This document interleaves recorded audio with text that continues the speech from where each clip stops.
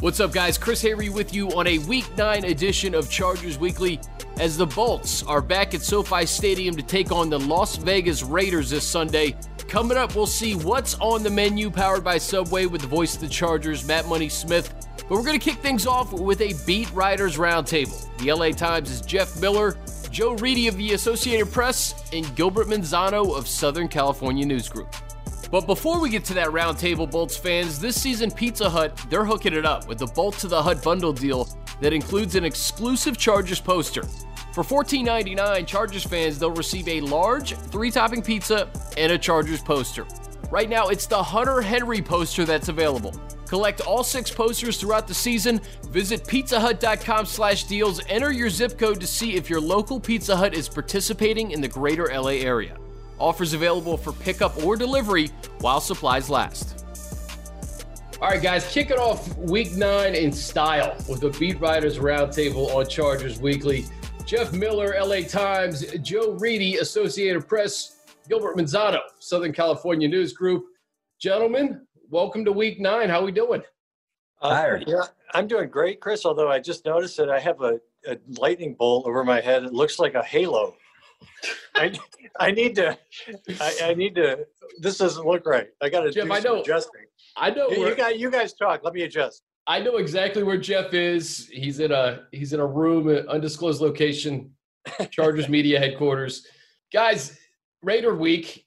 I think a couple of weeks ago we were looking at the next 2 games for the Chargers. Broncos, Raiders, an opportunity to get back to 500 and maybe put yourself back in that playoff hunt. Right now, based on what happened on Sunday, you're just looking for a win and get your season back on track, Gil. We'll start with you, man. Yeah, I felt like a week ago I was going to write about, finally getting that AFC West win. They were 0-7. And then it went back to the same old story about the blown leads, 21-point advantage. We kind of forgot about them needing to win a game in the division because everybody's so caught up in blowing leads and not closing out games. So we're back to that again. Going into this big Raiders matchup. They got to win the game in the division eventually. So maybe for the Chargers, they could kind of figure that out, close out games, and get a win in the AFC West. Joe, for 2.5 quarters, that defense, there was a stat, I think it was 152 rushing yards to just 2. Really, it came down to 2 Phillip Lindsay runs. That made up 75 of their 108 yards rushing. Obviously, the 55-yard touchdown. Just a difficult way to lose because it was really a tale of 2 games, right? You play lights out really in all 3 phases for 2.5 quarters, and then just kind of a collapse the last quarter and a half. Yeah, I think it's been that way so far where it's been tales of 2 different games, and then some sort of moment happens. KC game, it was the Herbert interception. Tampa Bay, the Kelly turnover. New Orleans, that drive late in the second quarter. Jacksonville, kind of the respond on runs, but to their credit, the late in the third quarter to Guyton touchdown, and then the Pope forced fumble helped turn the tide around as the Chargers won. And then Phillip Lindsay, I mean, you look at last year's games and the year before, he usually has big runs to impact this team. I think I was looking at last year, that game here, he had 6 or 7 runs of over 10 yards. And I think had like a 30, 40-yard touchdown during that first half that really got him out to a 16-0 lead. And then you kind of look at the execution and everything during the last quarter and a half. Just hearing Gus today, he's like, it was almost a riff on the John McKay line. When he looks at execution, it falls on me. So, if somebody's looking to execute the defensive coordinator, I think Gus and the fans are all for it right now, but you got to kind of, these things are like an avalanche. Kind of reminds me of that story out of the Natural where the New York Knights were losing all those games, and they'd have the psychologist in there that's like, losing is like a drug, and then they'd lose 2 or 3 more. Losing is like getting run over by a truck. And it just seems like with each of these blown leads, it's like, surely they can't blow this one. And then it happens, and it just gets more gobsmacking as we go along. Jeff, at some point for the Chargers, they're looking for that turning point. Could it come Sunday? They need to prove it on the field, and we'll see what happens. The Raiders have been a little up and down this year, but they have some quality wins. They won in the wind last Sunday in Cleveland. They beat the Kansas City Chiefs, Arrowhead Stadium. But it's hard for me to understand, the way that they just suffocated Drew Lock and suffocated that running game. For Drew Lock to pull that game out, and then you look at the other side, Justin Herbert. I know he had 2 turnovers that led to 10 points, but we're continuing to see this rookie quarterback really rise to the occasion. Yeah, it's been a really strange story, as anybody following this team knows. He's had this incredible start to his career. It's kind of like he's in the middle of all this crap swirling around him, and all this failure, and he's actually had a great start to his career. It's he's 1-5 as a starter, and I was telling someone the other day, it's kind of like a starting pitcher in baseball having a 1.2 ERA and being 1-10 or something, and you're like, how is this possible?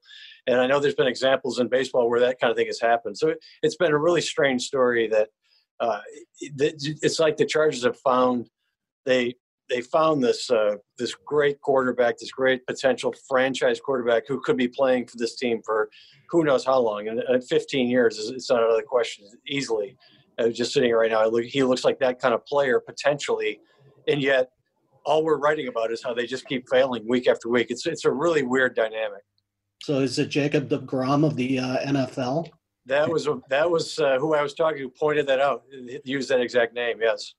Gil, we go back to training camp. Imagine if you and I are sitting there and we saw Herbert throw that interception to Melvin Ingram, and I tapped you on the shoulder. I said, you know what?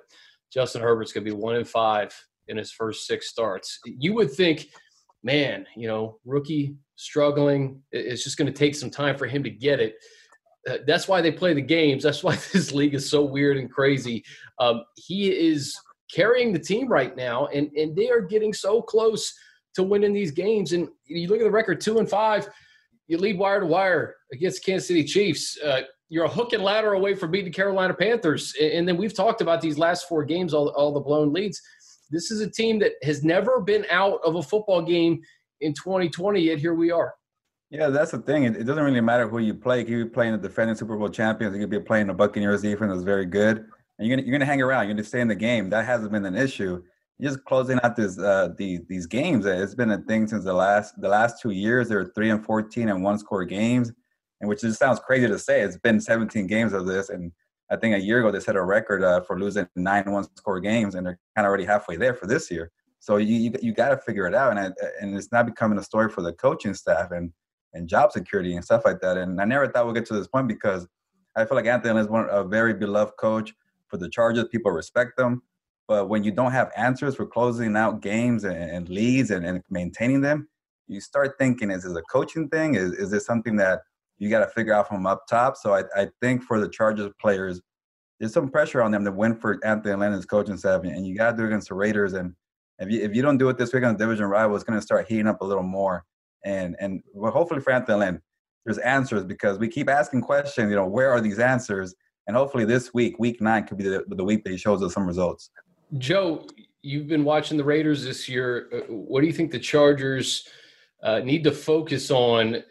I guess maybe first, I look at Josh Jacobs and that running game, and that almost seems like, okay, if you stop that, maybe get Carr in some uncomfortable situations, you go a decent way towards trying to win that game.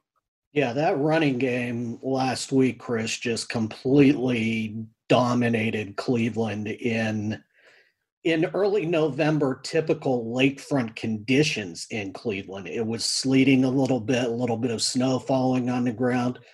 The wind, though, was extraordinary. I mean, Daniel Carlson had a field goal that 2/3 of the way was straight as an arrow, and then it took a 45-degree angle that I have never seen from a football before. It was almost as if somebody blocked the shot halfway up. That's how it looked.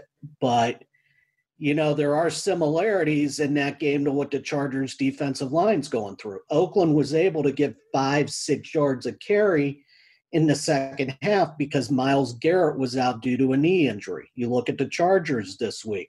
Joey Bosa couldn't miss because he's in concussion protocol. So I think the Raiders are looking at that and going, we might be able to have success on the ground again. But, you look at the rest of their offense, it's almost similar to the Chargers in some ways. They rely on the tight end with Waller, kind of like what the Chargers do with Hunter Henry. They've got some speed at the receivers, kind of like how the Chargers do. And I mean, Derek Carr was having flashbacks to his brother for a second. This is only the third time in his career through 7 games that the Raiders are over 500. So in this Raiders team, we talk about the move to Vegas and everything. They're 3-1 on the road so far. They went to Carolina, went to Kansas City with fans and won, went to Cleveland with fans and won. And usually we would look at this week as kind of, one of the largest crowds of the year and almost like a Chargers Raiders convention. And I think that's going to be one of the biggest detractions of this game, where if you really wanted fans, you wanted it in this one. You wanted it in this game just because of the heat and everything going on. Yeah, it would have been fun to see Chargers, Raiders fans watching this game at SoFi Stadium. Speaking of the running game, Jeff, the Chargers actually got one going, over 200 yards rushing. We kind of that 3-headed attack. I think Troymaine Pope was the real bright spot. Justin Jackson had his best game of the year. Brian Bulaga back in the starting lineup last week. And, as we take this, Trey Turner's back on the field, which is a great sign for the Chargers. How important do you think that running game is going to be moving forward, not only for Justin Herbert, but really the team in general to control clock? And, I think that's what they kind of were missing at the end of that game is just winding that clock down at the end of that Denver game. I think if there was 1 or 2 plays that went the Chargers' way late in the game, they would have won it. But running game going to be important regardless.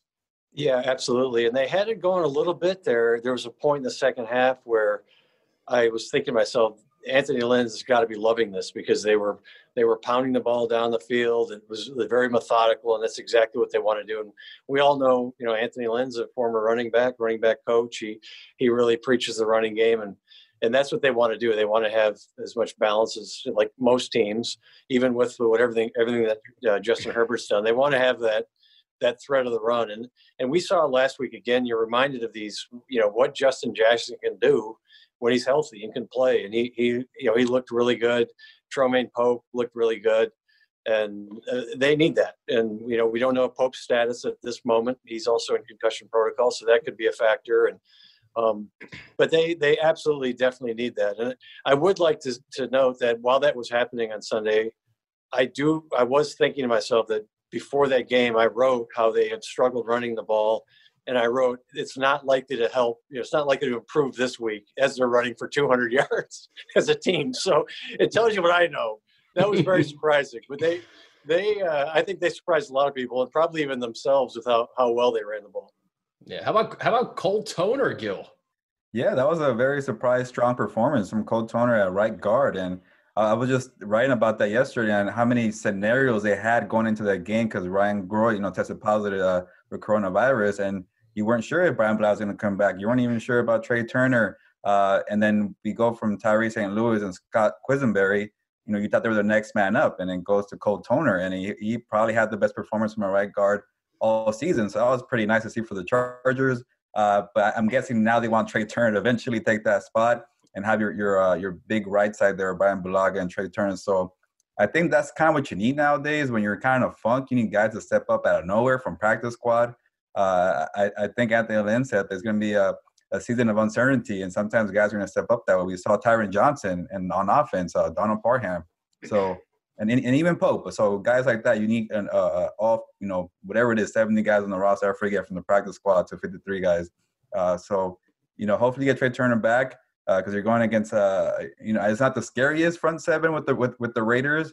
I almost said Oakland, so Las Vegas Raiders. But a year ago with Max Crosby, he gave him a lot of fits against the Chargers. I think he had like maybe 4 sacks in one game, that Thursday night game. So hopefully Herbert has some protection there. But the more guys you get back, the better. And we saw Austin Eckler walking around there, but it looks very, very thin at running back for this week, especially with Tremaine Poe can't go. But you get Turner back, that helps you out. Hey, Joe, 8 touchdowns, receiving touchdowns. Justin Herbert's thrown the ball to 8 different guys, 4 of them undrafted free agents. Gabe Neighbors being the latest. What I find interesting is that 7 touchdowns on 14 career receptions combined for those guys. That's just another layer to, I think, what we're seeing from Justin Herbert in just his first 6 games in the NFL. Yeah, he's really spreading the wealth, which is surprising, and he's getting it to the right guys. I mean, the next gen stats came out from the past week, which have him 7th for the season in throwing into tight windows. But I mean, other than the Mike Williams touchdown in New England and then the interception, against Kansas City, and then the Williams one in Denver, you don't remember on the big plays many times when he threw it within a yard or yard and a half of the DB. They always seem to be so wide open. But I think it also speaks to this offense too, the very playmakers and skill guys that they've had and are able to find people. And I think even more credit to the Tom Telesco and the scouting crew for finding some of these undrafted guys who have developed for the past year or two. I mean, I know Gabe Neighbors is this year, but some of those other guys like Guyton and Parham got some time into the XFL, which has definitely helped this year. But the other ones too are finally coming to the forefront. Jeff, you getting kicked out of the studio? Yeah, that was the Chargers PR department asking me if I'm ever going to go home. So I told them I'll stay here as long as I want. It's like I'll stay here all night if I have to. All right, guys, it goes without saying the Chargers need this win. Let's go around the horn. A player to watch and a key to the game, and we'll start with Gil. Putting me on the spot, Chris. I know. At this. I'm gonna go defense because the defense has been a struggle this year, and it was a pretty bad game for Nasir Adderley. So I'm gonna go with him to kind of turn it back and maybe get a pick 6. Help out the offense and get some points there. So Nas, after a struggle a week ago, it feels like a year already. A week ago in Denver, he'll turn it around this week against the Raiders, and I think he'll be a player to watch this week. Joe Reedy. Gil kind of stole my thunder a little bit because listen, there's nothing saying you can't. I was thinking about you, Jeff. No, I think any defensive back, not just Adderley, but Jenkins or Campbell, Casey Hayward, that unit just has to step up on Sunday because I think I wrote in our Monday analysis, Nasir Adderley was a one-man wrecking crew to his own team. That's kind of how bad Adderley's second half was Sunday in that game. But I think, Casey's kind of been inconsistent at times. Campbell, unfortunate PI on that last drive. But I think other than that, was steady and solid. And I think everybody, is kind of looking at this DB room too of, you traded Desmond King where, you look at the ability and stuff, people may be questioning that. I think there's more beneath the surface that I think all of us have written about, but, you trade somebody of that talent, you better have people that have been able to step up. So I think the DBs as a whole, they've got to have a good game. Yeah, Chris Harris Jr. has got to get back soon for that secondary, and we don't know when that's going to be yet. Jeff, what about you?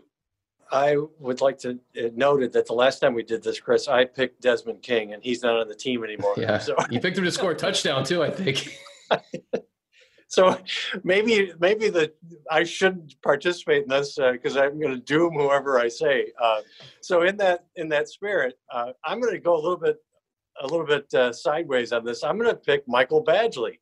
I'm going to say that the Money Badger is going to kick a winning field goal this week for the Chargers. I keep waiting. There's going to be a moment, and he obviously has had some not great moments this season so far, but I'll go with him just because it's a little something different, and it gives me a chance to be like really, really prescient, like really smart. If it does happen on Sunday, it'll be like, wow, that guy actually called it, ahead of time. So I'm going to go with Michael Badgley. Again, we'll clip it and we'll play it right after the game if it happens. So I'm going to get one of these right. It might it might take 10 years, but I'm going to get one of these.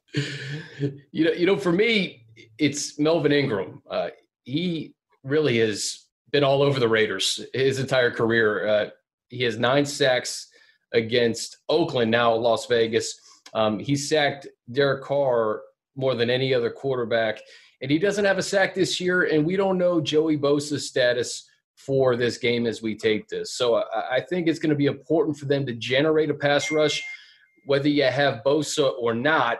And I think this could be a game where Melvin gets in the mix. And you guys remember, I think it was 2 years ago, he had that key interception in the end zone. He almost ran one in, I think, as a running back against the Raiders. So I don't know, something about Melvin Ingram in the silver and black, he gets up for these games, and he spoke today. I think he basically bluntly said, I just want to beat the Raiders. It's funny when Chris is throwing out facts and stuff, so you can see who actually prepares for this segment and who actually does their homework, and the 3 people who don't do their homework. So thanks for making us all look bad, Chris. I appreciate that. No, you guys always do your homework. That's why I have you on. And division game Sunday at SoFi Stadium. All these guys will be here. Gil Manzano, Jeff Miller, Joe Reedy. We will see you guys in Inglewood Sunday. Thanks, Chris. Appreciate it. Thanks, Chris. All right, Chargers fans, access to school meals is more important than ever, as 1 in 4 students are now facing food insecurity. That's why Subway is teaming up with America's Dairy Farmers and Fuel Up to Play 60 to raise money to help fight hunger in our local community. Head to your local Subway store before November 30th and donate your spare change at the register to Fuel Up to Play 60 to help tackle hunger and make sure local LA students have access to the nutrition they need. All right, time to see what's on the menu, powered by Subway with the voice of the Chargers, Matt Money Smith. And Money, I guess we'll start with just what was it like to call that last quarter and a half? Chargers have a 21-point lead. Midway through the third, you're about to get your first division win in over a year, and really the unthinkable happens. Yeah, gosh, you always, you're the Chargers broadcast. You want to stay positive, but, after Lindsey broke off that 55-yarder, and that drive took all of 88 seconds, I think it's the responsible thing to do, considering what's happened this year, to say, look, there's a lot of time left. It is a 2-score game now at 24-10, and the Chargers going to have to answer here. And when they didn't, and then you got another 90-second drive, I think that's when sort of, I think you can kind of maybe understand what fans and people that are listening are feeling, and you try to sort of embrace that, or I don't want to say echo it, but kind of recognize the moment. So yeah.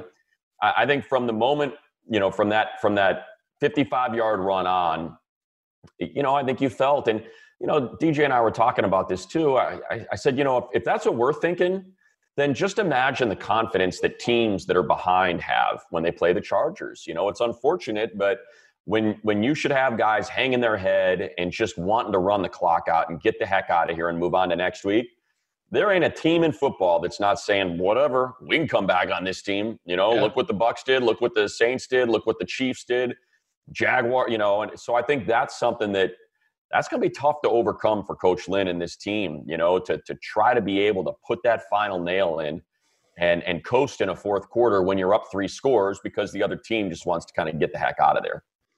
Yeah, I still really can't put my finger on it because I don't think they didn't play hard.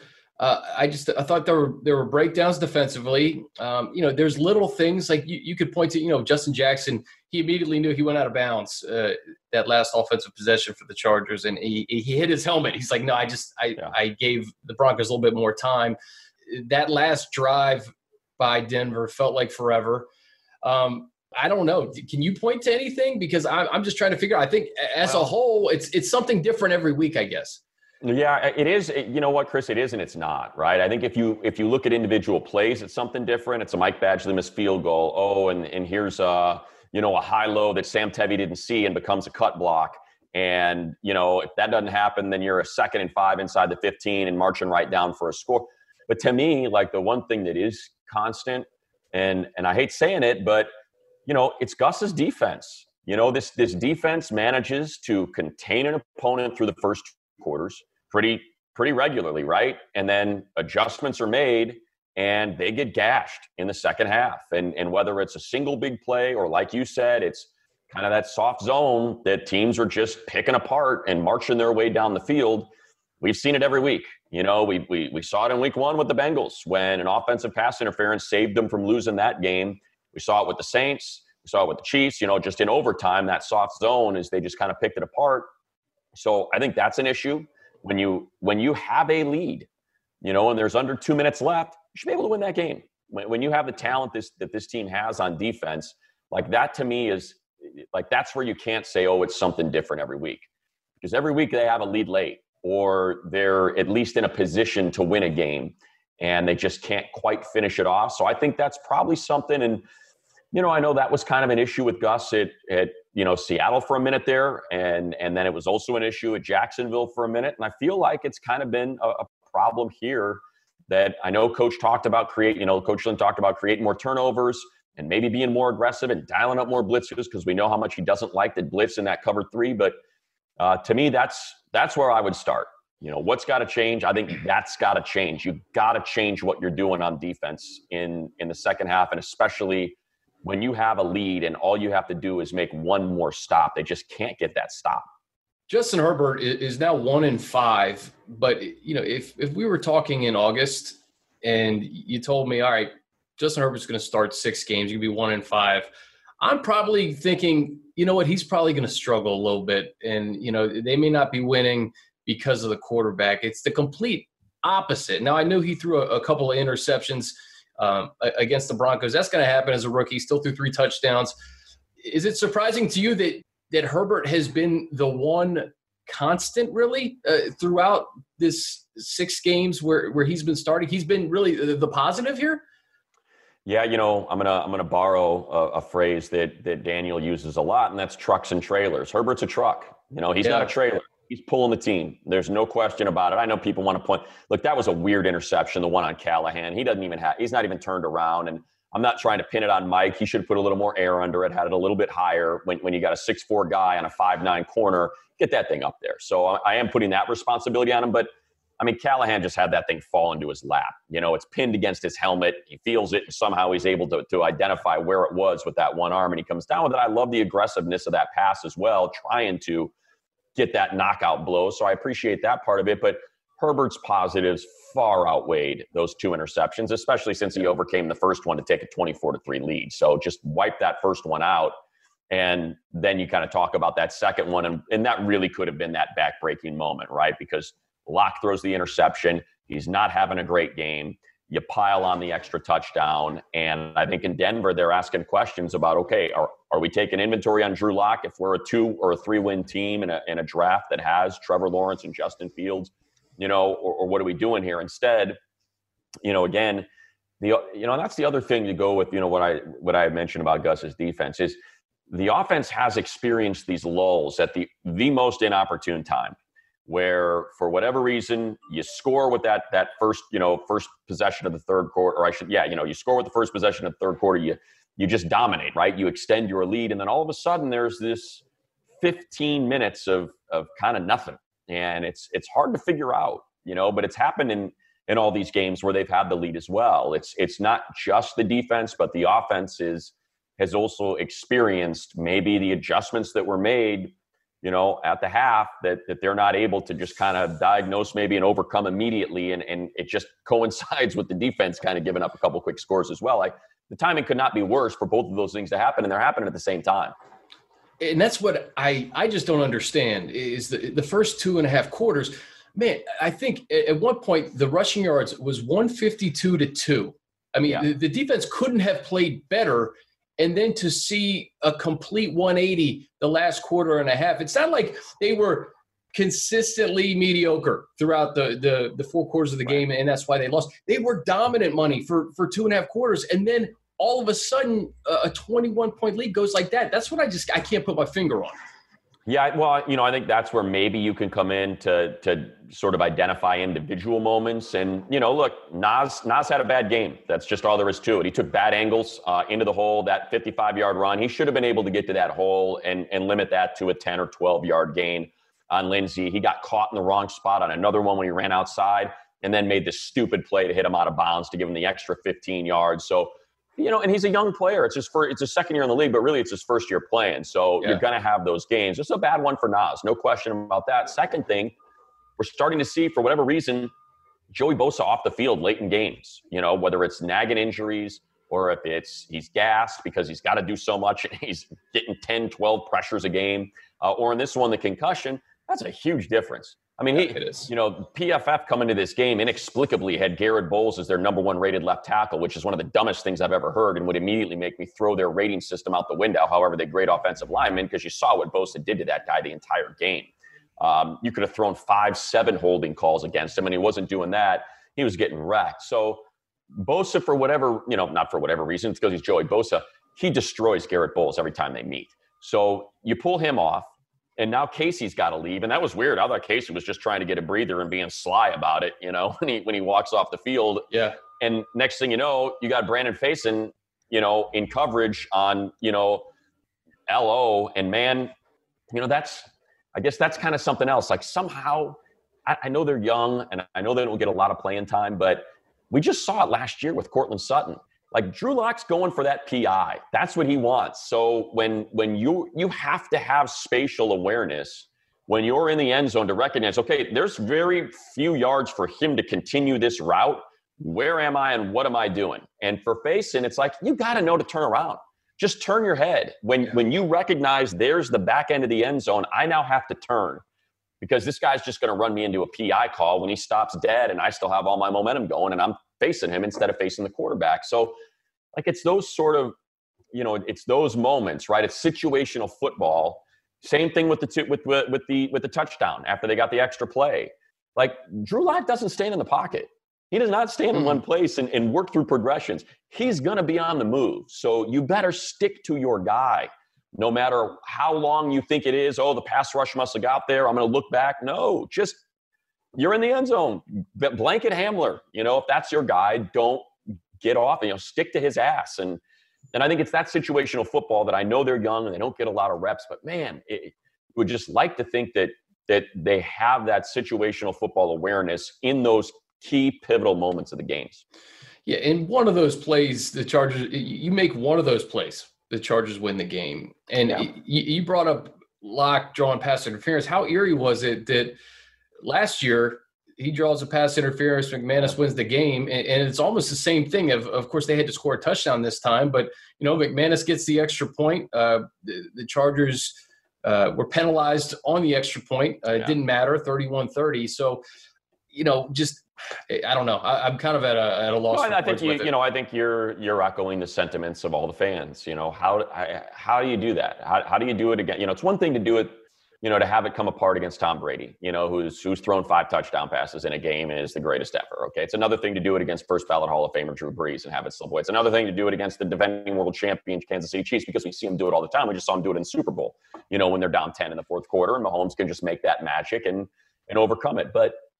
Not to a team that I gotta believe was having a conversation about putting Brett Rippon in, not to a team that your defense was manhandling, like you said, to the tune of 2 rushing yards. Like that to me is there's, and I think that's why, we talk to Tom Telesco every Tuesday and Anthony Lynn every Monday on Petros and Money. And they both said the same thing. Like, look, this one's going to take a little while to get over. We'd like to have the 24-hour rule, but this one stings. And it's fine. It can sting, but if nothing changes, then okay, what are you doing? What adjustments have you made? What have you recognized? I know that, like, if you go back, I've already watched the game once. If you go back, I mean, they were picking on Kenneth Murray like crazy, in the middle of that field. And that is not something he was asked to do at Oklahoma. He was an athlete. He was a heat-seeking missile. He was running sideline to sideline, making tackles. He wasn't in coverage, and he found himself in coverage that whole game. And they were like, okay, there's, to borrow a term that my daughter had in high school lacrosse, he's the Cheeto. Find the Cheeto and go get it. And that's what it was in that second half. So they maybe saw something in that first half, came out, and they were like, let's go. This is where you can attack. And they went back to that well repeatedly. And that's not something I noticed in the moment. I didn't, and maybe the coaches didn't either. So those are things you identify and you try to overcome. But I think, against the Raiders, what do I want to see? I certainly don't want to see soft zone, because we know what Derek Carr likes to do. We see him 2 times a year. And the guy, if he beats you over the top with Nelson Aguilar or Henry Ruggs, okay, fine. Do it. But I want to see him take those shots, because he doesn't like to. Yeah. Even with Ruggs out there, he does not like to do it. He wants to get the snap and get rid of that ball. He does not like getting hit. So I would like to see tighter coverage and force him to take those shots. And, that's just not necessarily the style of football that Gus coaches. It's keep everything in front of you. And it's why you have a defense that routinely is a lot lower in the rankings in total yards allowed than it is points allowed, where it typically is up tall, because up high, I should say, because it's the style. But I think you need to adjust for the personnel that's on the field. So I'll be anxious to see if they do a little bit more of that against the Raiders.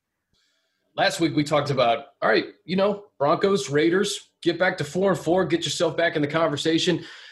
That conversation is done now. And frankly, it's so much less about the Raiders as it is just figuring out your own business and figuring out just how to win in the division, how to just win a game and try to get your season back on track. We're not talking playoffs right now. We're just talking about turning your season around a little bit. Defensively, Desmond King goes to the Tennessee Titans. What did you make of that trade, and how do you think it affects the defense moving forward? Yeah, just quickly to your first point, Chris, I think, if you're 3-4, you're feeling really good, right, about the 7 teams that are going to make the postseason. All that really does, if you can figure it out, is, you just got to win one of the ones that you assumed you weren't going to. You got to go to Buffalo and win, and Josh Allen has not been playing great lately. So if that was one you circled as, that one's probably going to be a loss, just win that one, and then that atones for the issue in Denver. Now, it's a lot easier for me to say that than to actually do it, and it does start with beating the Raiders. But I think this idea of, only 4.8% of the teams that are 2-5 make the playoffs, I'll forget about that. Every year's different. Every opponent's different. Every schedule's different. You don't know how many teams are going to need 9 or 8 wins to get into that 7 spot. Like the historical data stuff, I never pay attention to. Yeah. So I would just say, okay, just swap out that you should have beat the Broncos and you should have been 3-4. But maybe you weren't counting on beating the Bills, which is just kind of that next, I think, game that you look at and go, oof, that's going to be tough in Buffalo. Just win that one.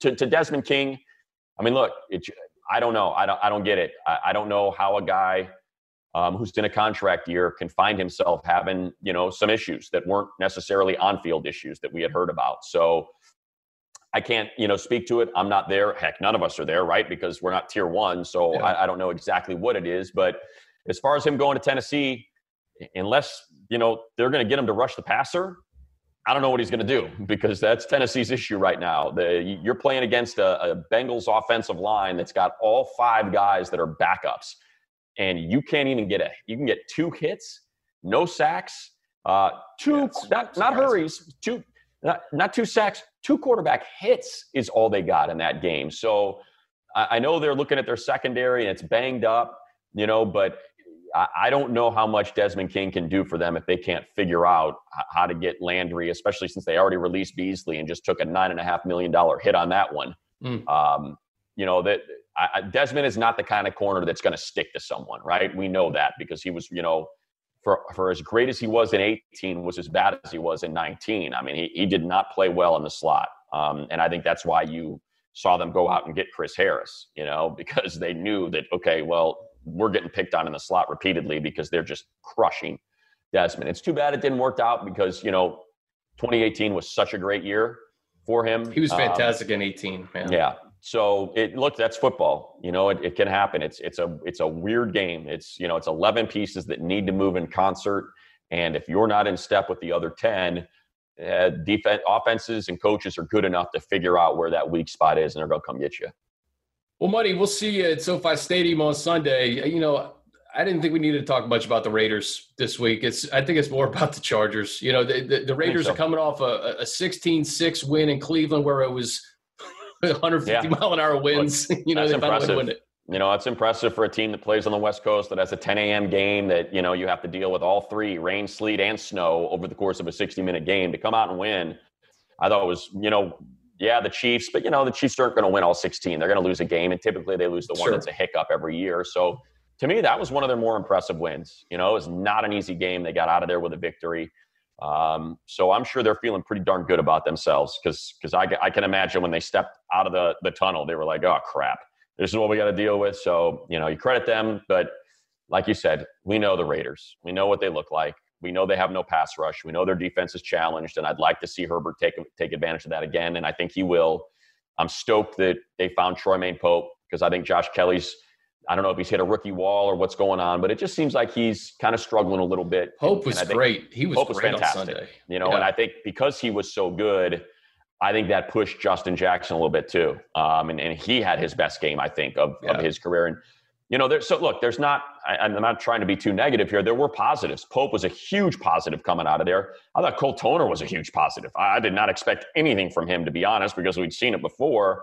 But, man, he had a great game when you go back and watch. And I think a lot of that, too, is having Bulaga next to him, you know, and that just kind of the right side of that line I thought had a really good game. So, hopefully that carries over.